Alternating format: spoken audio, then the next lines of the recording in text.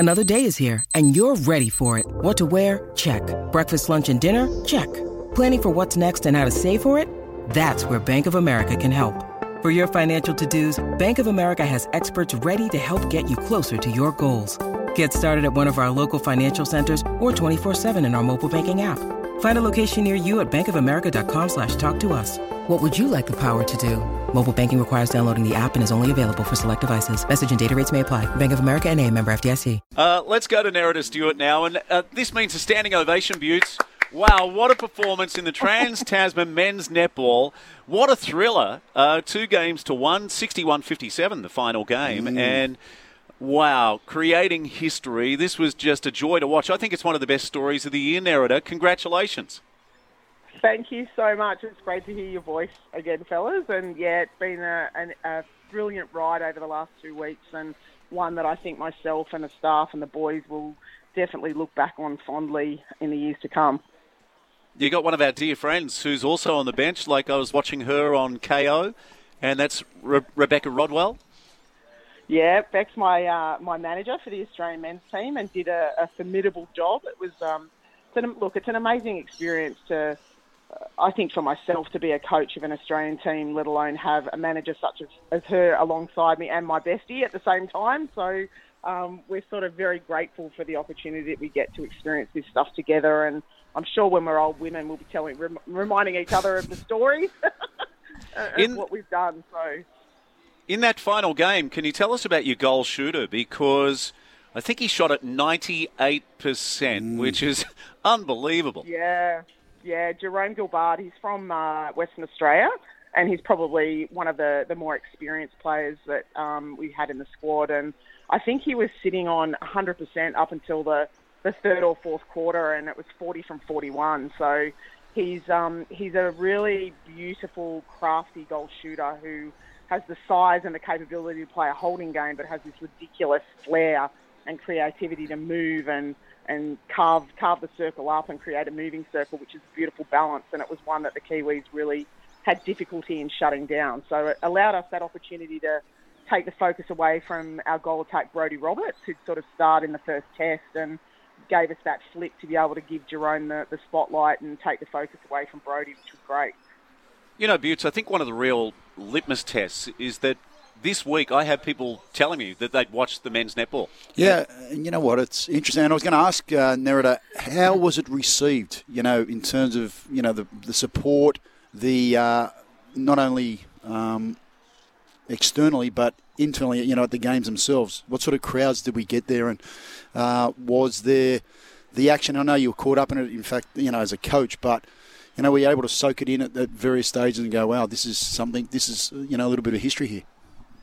I think the first test was something that it was quite emotional for everyone, sort of moving out onto that main court in Sparks Arena in Auckland and hearing the national anthem play and this enormous screen in front of you which had our flag in front. And I know it was a very emotional moment for all of us. And we talked a lot about, soaking in that moment and that occasion, but then being able to switch over and play the game, not play the occasion. So, yeah, there were moments there to really soak that in and enjoy it. And then I think the day after that first test and that first win, it was just like a media frenzy, and the boys and myself had never really experienced anything quite like it. So there was a big response from the external side, and then we're getting a lot of chit chat and comments from people over the last sort of week about people that have noticed us on social media and have watched the game, and people that had gone to watch the Diamonds play and caught the back end of our games and saw how exciting the game was and how athletic and skillful the boys were. And I think that last test in Melbourne, the last half of it, the noise, I remember capturing a moment in that last quarter where it was really a tight, close period in the game, and the noise from the crowd, I think, was that 13th player that we had on our bench that really got the boys over. So the response has been brilliant, and hopefully it'll just grow rapidly from here on in. Yeah, the Kiwis, the Silver Ferns used to have a shooter, Irene Van Dyke, who is a legend of the game. And the Kiwi men, they've got a guy who's like a 7-footer. Is that correct? And how in the world do you nullify that? It was a challenge. Junior Levi, he's an enormous extraordinarily tall human being, and I think we were able to shut that down in the first test, and they came back and they'd done their homework, and we're probably a little bit relaxed and flat in our second test, but we'd gone away and come up with some strategy and realised that we really needed to do the hard work up front, and that it was going to take an effort from the 5 forwards through the middle of the court, and they did the job. And we've got the beautiful benefit of having some extremely aerial defenders that if we can put enough pressure up front, it allows them that space and time frame to get up and get some tip to ball. So Junior actually used to play in the Australian team years ago, so it sort of flipped, and they've taken him over there now. So it did create some added pressure, but nothing that the Aussie boys couldn't fight up against, which was great. Yeah, I'll tell you what else I love, Butts, and I know you've got the next question, but on my podcast I had Dan Ryan recently, and that's one of the most popular podcasts I've had.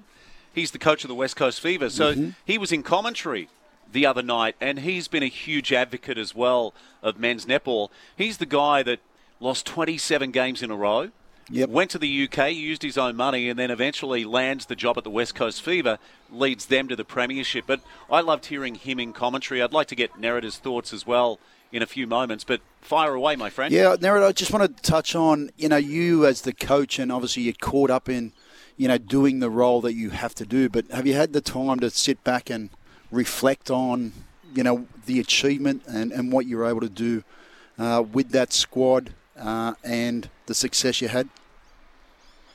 Oh, it was a long flight and train ride home from the airport on Thursday, and I know Rebecca and I were sort of sitting in the airport and then on the train back from Sydney, and we spent a little bit of time sort of making sure that we were, recognising that this was such an historic occasion for men's netball and for the sport of netball itself, and also for us to be able to have, this opportunity to lead this team, and how grateful I am for the people that had, were open to giving me that opportunity, and something that I really, 5 years ago would never have foreseen. And I think that, you have to reflect and go and be grateful and realise that this is something really special and something that I will cherish forever, and something I can't wait to build on as well. It's really put a bit more of a fire in my belly, and I'm ready with the boys' take on England Sunday week, and I'm really pumped for that opportunity as well. So, yeah, you've got to sit back and reflect, otherwise you miss all the joy from it, and that's why we do this stuff. Yeah. Hey, Nerida, who got the players' player? Jerome Gilbard got the players' player from the third test. We've actually we've done players' player for all of our test series, and we've had 2 shooters either end of the test, with Brodie in the first test and Jerome in the third, and our captain Dylan Nexup scored the Wombat, grandfather Wombat we had that they had to carry around. So he got that in the second series because he just really led from the front and had a great game. So look, it's really difficult with a squad like that. They're all so talented, and we were able to utilise all of them, that they all had to do their job to be able to achieve what we did. And it's a difficult thing when you've got to pick out one person that's excelled amongst a group of really talented players. Yeah, you mentioned Jerome is from WA. What about the rest of the squad? Because logistically, that would be difficult as well, I imagine.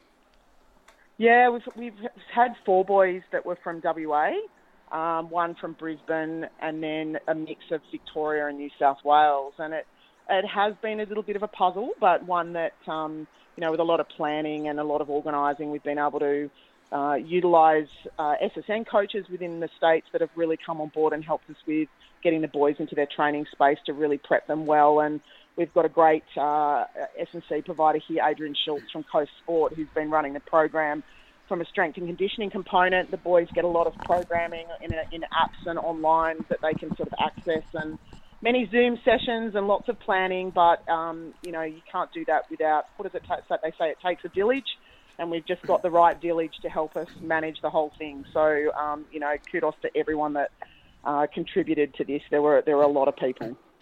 Hey, Nerida, I do notice this week, and I love this, Catherine Cox AM, one of our dear friends, inducted into the Sport Australia Hall of Fame for her contribution to netball, which began back in 1997. Maybe a teammate of yours, but what a superstar of the game, and so richly deserved. Yeah, Kath and I we're really lucky. Actually, I coached Kath in her under-15s rep team, which was really weird because then we went on to play together in the goal circle. So I did run into Kath before the Melbourne game on Wednesday, which was great, and gave her a bit of a hug, and we caught up really, really briefly, but it's such a massive achievement for her, and she's just done some really wonderful things for the sport of netball, and she will continue to do so into the future. So massive congrats to her, and I'm sure everyone that knows is really proud of that for her. Hey, Nerida, fantastic. Can you just tell us again, so you take on England in a couple of weeks, is that correct?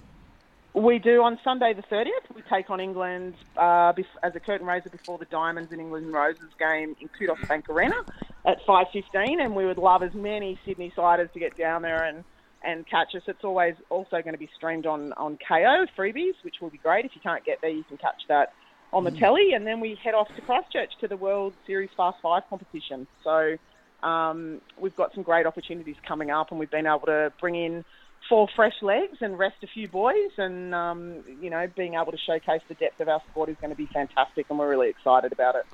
Yeah, wouldn't you love a venue on the Central Coast where we could host the Australian men's netball team? What do you think, Nerida? That would be so good. I've always said that Bunnings building should be converted into a netball stadium. That'd be great. Great idea. Great idea. Yeah, it is. It is. She's an ideas woman. Yeah. Hey, Nerida, we're giving you another standing ovation here at SEN, Saturdays on the Coast. Congratulations to you and Beck, and look forward to catching up soon. Thanks so much, fellas. Take care. Love chatting as always.